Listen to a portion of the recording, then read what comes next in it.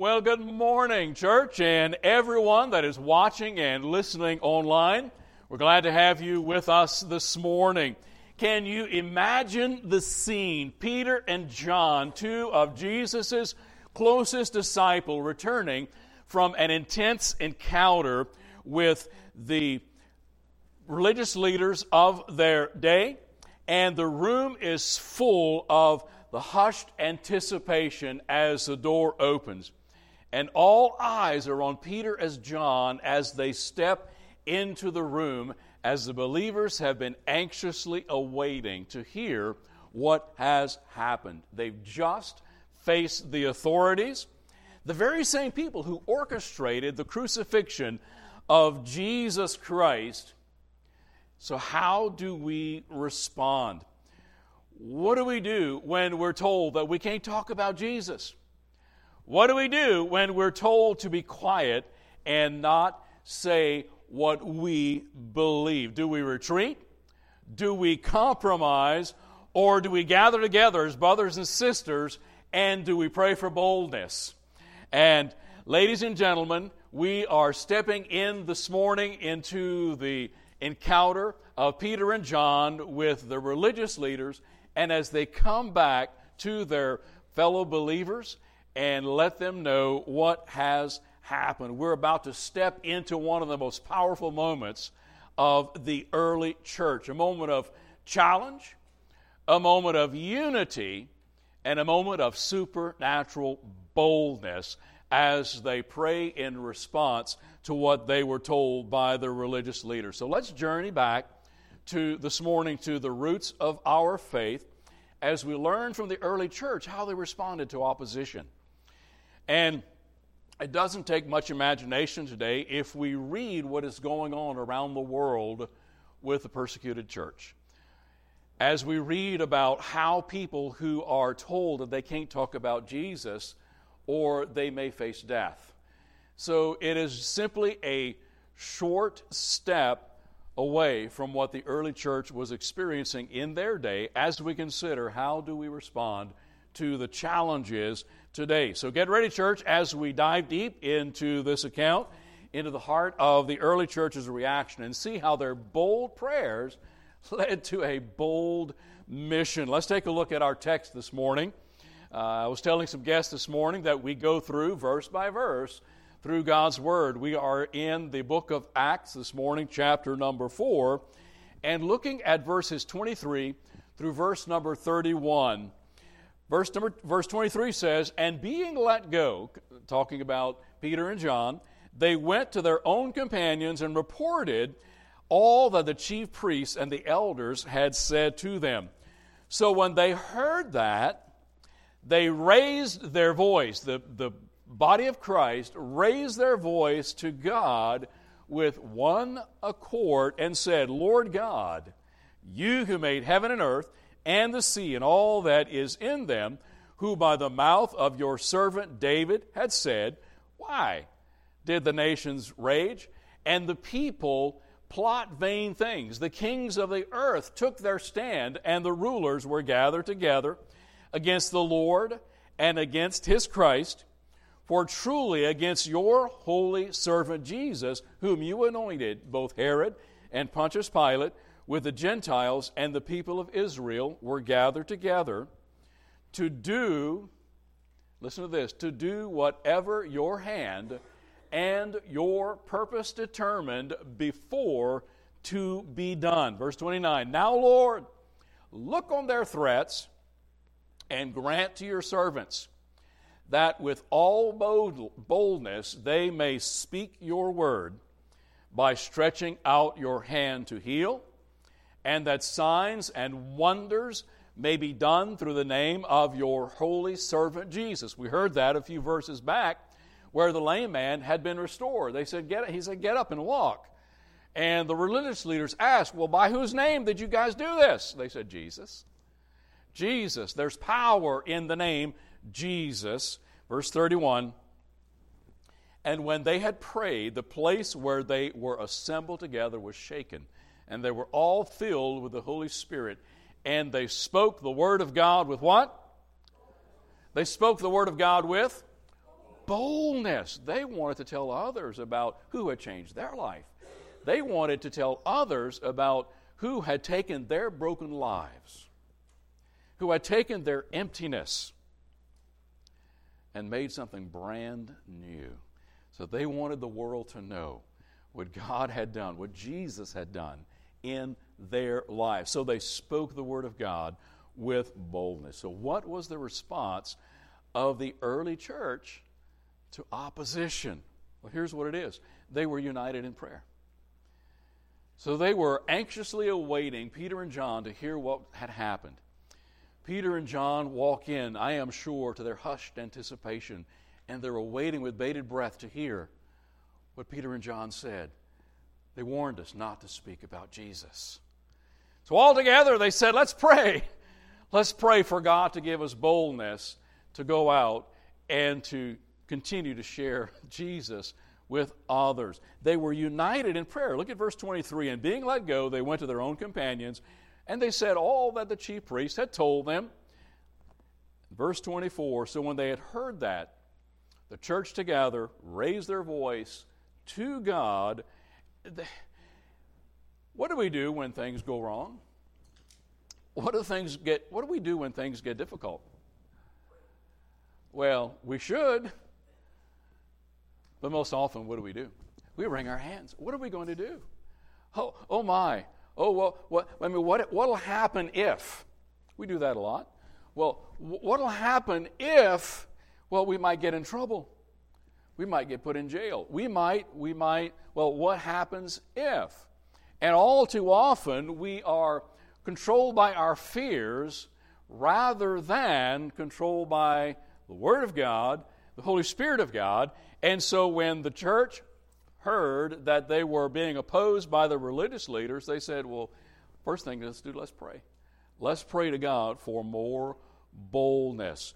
And so they prayed, you are the God, Lord, you are God who made heaven and earth and the sea and all that is in them. Peter and John, upon release, didn't tremble in fear. Instead, they gathered the fellow believers together. They shared their experience, and collectively, they just raised their voices to God. Now, we can learn from their response. When faced with opposition, our first instinct should be to go to God in prayer. God, you know, this didn't catch you by surprise. You know what was going to happen. Ideally, we do this in unity with fellow believers.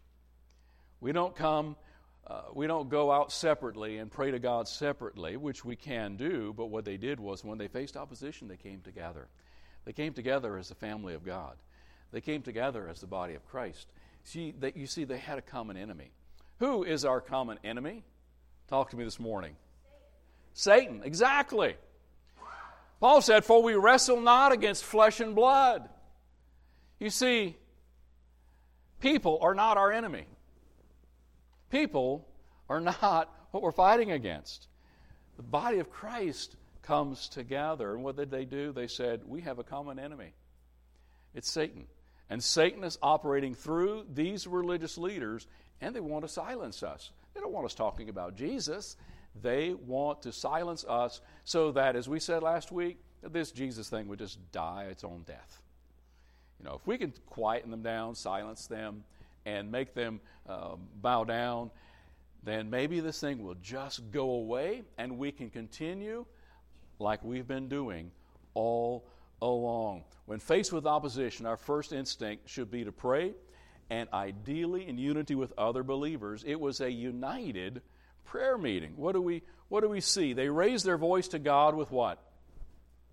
With one accord. They were together. They were in unity. The people were of one heart, one mind, and it pleased God to answer their request.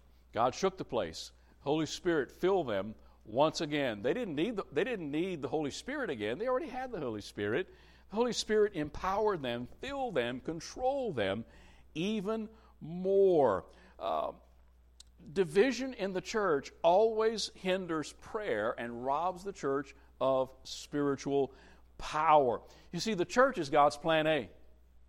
God doesn't have a plan B. God's plan is not to use parachurch organizations, although they have their role. God's plan is not to use nonprofit organizations to do all the things that they're doing, although they have their place. God's plan to reach the world is the church. God's plan to reach the world through the gospel of Jesus Christ is the body of Christ. It's the church. Consider the church in Afghanistan. It's an Islamic state by constitution. It's a country that doesn't permit any other faith other than Islam. As a matter of fact, to convert to another faith from Islam is tantamount to treason, because it's going against your family, your tribe, and it's going against your own country. And very often, there is only one possible outcome for those who begin to follow Jesus. Potentially, it's death. And we hear the stories over and over again about that. But here's the thing. The church in Afghanistan is growing, still today. According to the mission organization Operation World, the secret church in Afghanistan is rapidly multiplying despite opposition, and Afghans are coming to know Jesus Christ. And much of it is coming through Iranians who are coming in because their languages are similar. Jesus is still at work. And we hear from some of our missionaries that we have supported who had to leave their country, but yet they are still allowing other people from their neighboring country to go in and still share the gospel. And it's still going on. So first of all, we see that they were united in prayer. And then secondly, we see that they recognized God's sovereign power. First thing they did when the apostles came back and said, they don't want us to talk about Jesus. And they said, let's pray. They united in prayer. They prayed to God for more boldness. And they recognized in their prayer who God was. They recognized that God could do it. They were praying to a God that had all the power. When you want something done, what do? You go to the one that can change it, right? You know, a lot of times we complain about things, and we complain to other people who can't do anything about it. What's the point of that? It doesn't accomplish anything other than it gets you both upset and gets you both frustrated. So if you want something done, you go to the person that can do something about it. So what do? They go to God, because God was the one that could do something about it. Lord, you made the heavens and the earth. They recognized God's sovereign power. Verse 24, they went to God, Lord, you are God. You made the heaven and the earth. You made everything that is in the earth. In their prayer, they acknowledged God's sovereignty. I want us to notice how they addressed God. What did they call him? Lord, you are God. Now, there are a few different Greek words for Lord. There's kurios, Lord. But here, in this verse, I want you to notice that they addressed God as sovereign Lord who is in control of all things. The Greek word that they used when they talked to him is the Greek word from which we get our English word despot. You ever heard of the word despot? We hear that in other countries. What is a despot? A despot. It's a ruler who exercises absolute authority.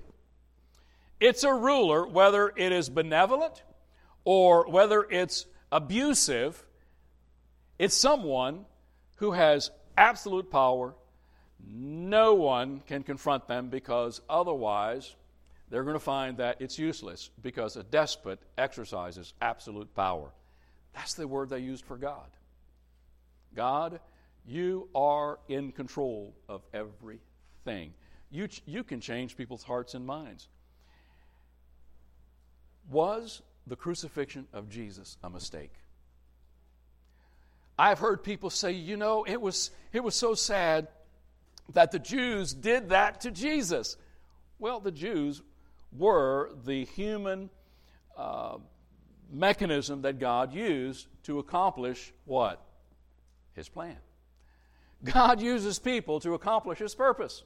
What did God do with foreign rulers in the Old Testament? His people turned against him. And what did he do? He used foreign powers, and I don't want to say like puppets on a string, but kind of sort of, right? God says he can turn the heart of a king. He can make him do whatever he wants to. And so when they said the Greek word that they used for God in this point, they said, God, you are an absolute authority.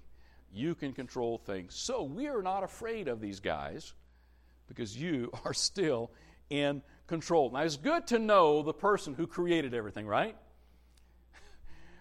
God the Father who created the heavens and the earth is our Heavenly Father. We sang about him this morning. He is our Heavenly Father. They also approached him as Creator, the Father who is the Lord of heaven, Lord of earth. And think about that. When we have the Creator of the heaven and the earth as our Father, what is there to fear? I mean, when you're growing up, you think your dad can do no wrong, right? Especially if you had a father who was loving, had a father who was a strong leader in the home. And you're not afraid. Why? Because dad can fix it. Dad can overcome it. And dad can take care of it. Well, as humans, we have limitations. God is not human. He is all-powerful, so he can take care of it. So who better to be in control and come to our rescue than the Creator of the universe? And here's the thing: when they prayed, verse 24 through 26, why did the heathens rage and the people plot vain things? What did they do? They quoted Psalm. They quoted Psalm chapter 2, Psalm 2, verses 1 and 2. The kings of the earth took their stand, and the rulers were gathered together against the Lord and his Christ. This prayer was solidly based on the Word of God, Psalm 2, verses 1 and 2. And here's an interesting thing. The Word of God and prayer always go together. The Word of God and prayer. Because when we pray, how should we pray? Pray the will of God. How do we know the will of God? It's in His Word. John 15:7 says, if you abide in me and my words abide in you. So, what did John say? If you abide in me, my words abide in you, you will ask what you desire, and it shall be done for you. So the Word of God and prayer go together. What Psalm 2 was describing was the world rulers who were in opposition. It was a revolt of the nations against Christ and against the Messiah. So what the early church did was they applied Psalm 2 to their present situation. They said, just like the psalmist wrote about the kingdoms of the earth revolting against God, these religious leaders are our opposition. These are the ones that are trying to keep us from accomplishing God's will. But it was all a part of God's perfect plan. They realized, God, you are in control, so there was no need to fear. And so there's a call to acknowledge God in all our circumstances. What are you going through? It may be physical opposition against the gospel. It may be Satan's opposition in your family. It may be a financial issue going on. It may be a relationship issue that is going on in your life, in your family right now. What do? We acknowledge God's sovereignty. We say, God, you are in control, and you can take care of this, just like the early church did. God, you're in charge. You are in control. And you are the only one that can do something about it. All too often, what we do is we try to fix things ourselves. What happens when we do that? Very often we fall flat on our face. And it didn't work like we planned. The law of unintended consequences. So pray to God, God, you take care of this. Think about Corrie ten Boom. Anyone remember the name Corrie ten Boom, back during the Nazi occupation.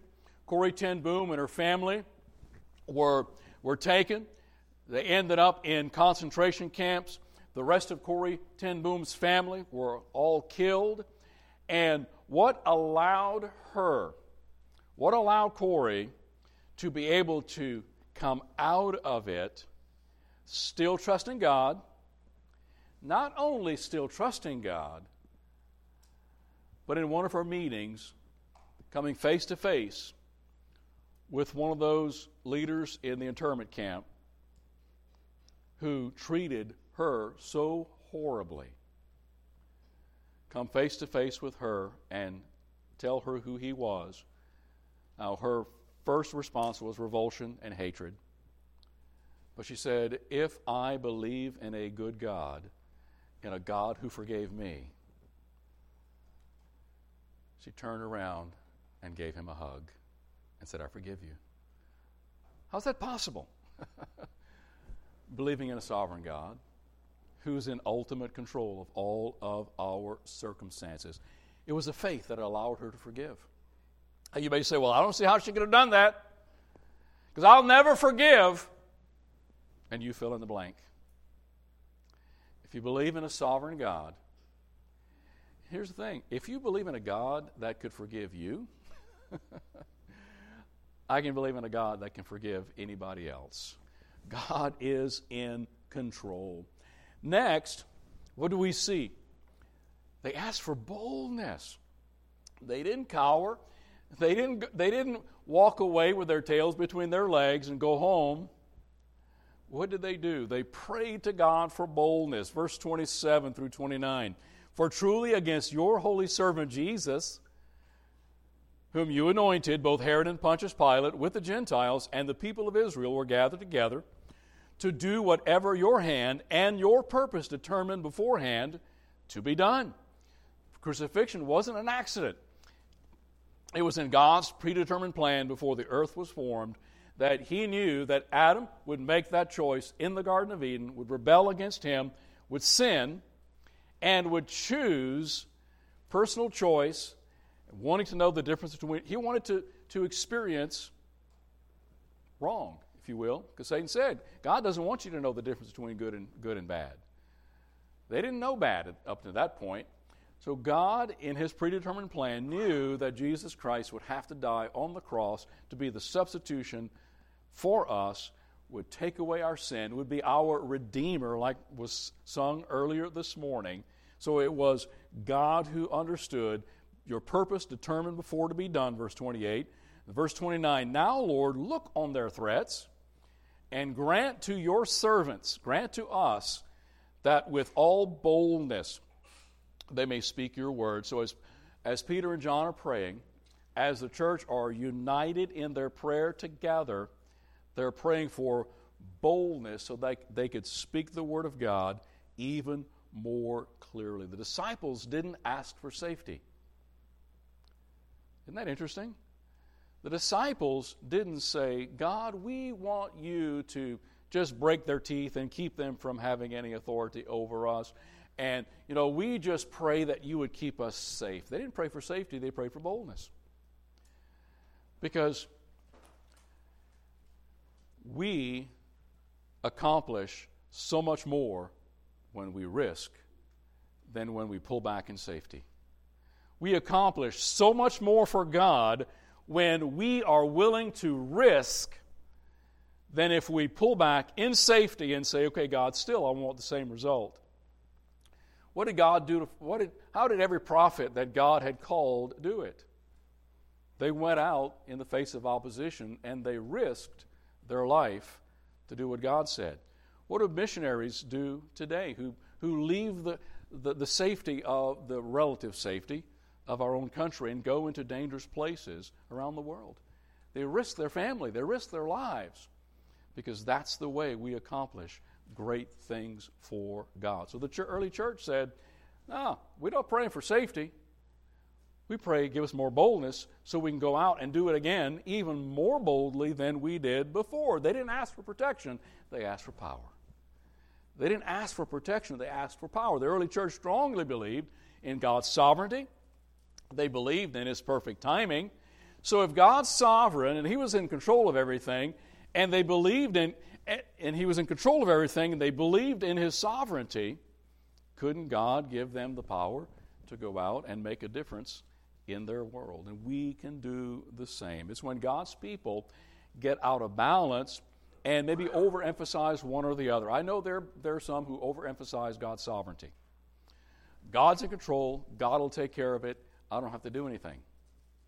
Everyone that's going to be saved will be saved. God will take care of it. Don't worry about it. I don't have to do anything. And there are others, on the other hand, that say, you know what? It all depends on us, and we got to get out there, and if we don't do it, nobody's going to trust Christ. Well, the fact of the matter is, God's going to do His part as we do our part. God's Holy Spirit prepares the hearts and the minds of people. God's Holy Spirit convicts us of sin. God's Holy Spirit takes care of that, and all we have to do is go out and tell. All we've got to do is go out and tell people about Jesus Christ. It's when God's people get out of balance or overemphasize sovereignty or responsibility that the church loses its power. And once again, I'm reminded of Augustine's wise words. He said, and some of you probably have heard this before, pray as though everything depends on God, and work as though everything depends on you. I've heard people say, well, God, just take care of it. And we twiddle our thumbs and say, I hope it happens. No. Pray because God is in control, and then go out and share the gospel. Go out and be a peacemaker. Go out and do whatever it is God has called us to do. Trust God, but do what God's called you to do. So faith in a sovereign Lord is a tremendous encouragement for God's people to step out in faith, keep serving the Lord, even when things get difficult. So like the early disciples, we pray for boldness. God, give us the boldness to go out and reach our community. God, we pray for boldness so we can go out and just share the love of Jesus Christ with those around us, despite opposition or threat. And last, what we notice is the power. We notice the power of their bold prayer. Verse 30, by stretching out your hand to heal, and that signs and wonders may be done through the name of your holy servant Jesus. And when they had prayed, the place where they were assembled together was shaken, and they were all filled with the Holy Spirit, and they spoke the word of God with boldness. Their prayer concluded with a profound sign of God's approval. God approved of what they were praying. Their whole room shook. They were filled with the Holy Spirit, and they continued to speak the word of God with all boldness. Brothers and sisters, the power of the name of Jesus Christ hasn't lost its power today. Jesus Christ still has the power to heal. Jesus Christ still has the power to save. Our responsibility is simply to proclaim the name of Jesus Christ. But for many, they've lost their power because they've stopped praying to a sovereign God who is in control of everything. I don't know who said this. It's anonymous, but this is it. Nothing lies beyond the reach of prayer except that which lies beyond the will of God. Nothing lies outside the reach of prayer except that which lies outside the will of God. Meaning, if it's in the will of God, God can do it. If it's outside of the will of God, why would God do it if it's outside of His will? Dr. R.A. Torrey, the great evangelist, said, pray for great things, expect great things, work for great things, but above all, pray. So here, and they say that again. Pray for great things, expect great things, work for great things. He says, but above all, pray. The early church prayed, God answered their prayer. But just as the early church did, as the early disciples did, we need to come together, be united in prayer. Because after all, what does God want accomplished? God wills that everyone come to know Jesus Christ as their Savior. As a matter of fact, the angels in heaven rejoice when someone comes to trust Christ as their Savior, because that's what life is all about. Life is all about being in relationship with God. See, I think that we've gotten things a little bit askew today because we think it's all about making a good living. It's all about being comfortable. What's the purpose of life apart from God? Because one day we'll breathe our final breath on this earth as a human being. And according to the Bible, according to God's Word, we're going to end up in one of two places. With God or apart from God. I, for one, want to be in the with God group. And that comes from knowing Jesus Christ as our Savior. But we need to get out of our bubble, not allow adversity, even if it's physical challenges, to keep us from sharing God's message. I want you to listen this morning to a fellow named Nick Vujovic. Since seeing you a couple years ago, I think it's been that, I have a photo of a really cool report, just fun. This is Ukraine. This is the 17th of September, 2017. 800,000 people were there face to face. 400,000 gave their life to Jesus Christ that day. And the coolest thing was that we had 26 countries watching live without commercial breaks in 20 languages to 52.7 million people. And so the fact that God can use the foolish things of this world to confound the wise is so awesome. And God has opened up incredible doors for the ministry of our ministry called Life Without Limbs from California to just open up those doors that are normally not open. And God opens up those doors and I get my little foot in there and kick them open. And we were in Iran in August. I go to Dublin, Ireland tomorrow. And I just thank you for your prayers and your love and support. And in praying for our country, I want to show you a very encouraging photo. This is the government of Ukraine. This is the Senate, the House of Representatives. Everyone but the president was there. If you notice closely, they're actually not sitting on their seats. They're on their knees. This was in April 2017 when I was able to address the government about faith and God and honoring God as nations. And they asked for the forgiveness of sins on national live TV and asked God to heal their land in Ukraine. Isn't that awesome? Isn't that awesome?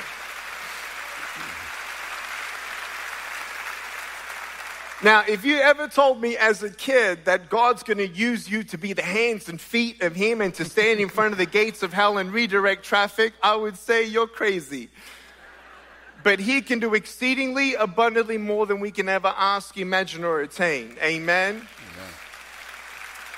And in my 36 years of life, 21 years walking with the Lord, I feel like I've kind of finally hit a graduation, like a promotion kind of thing. And I feel like all the things that have brought us up until this point, whether you're ever on a stage, whether you ever have a title or not, everything that has led up to our life up until this moment, if God gives us tomorrow, everything that has ever happened can propel us for the things of tomorrow, good or bad. But what I want to talk about is get out of the bubble. Everyone say bubble. Because His ways and thoughts are higher than ours. What are we facing today? What are your challenges? Nick Vujovic, born without limbs, has spoken to more people than most evangelists because God has used his challenge to give him a platform so he could share the wonderful words of Jesus Christ. What are we facing today? And what are we going to allow to get us off the track? I trust that we will be like the early church and say, God, I don't want this opposition. I don't want this challenge. I don't want anything to keep me from moving forward, seeing people come to know Jesus Christ as their Savior, seeing their lives put back together, give them purpose, Give them new life in Jesus Christ and see them grow and becoming who God wants them to be. What would the early church tell us as faith today? I believe they would say, go bold or go home.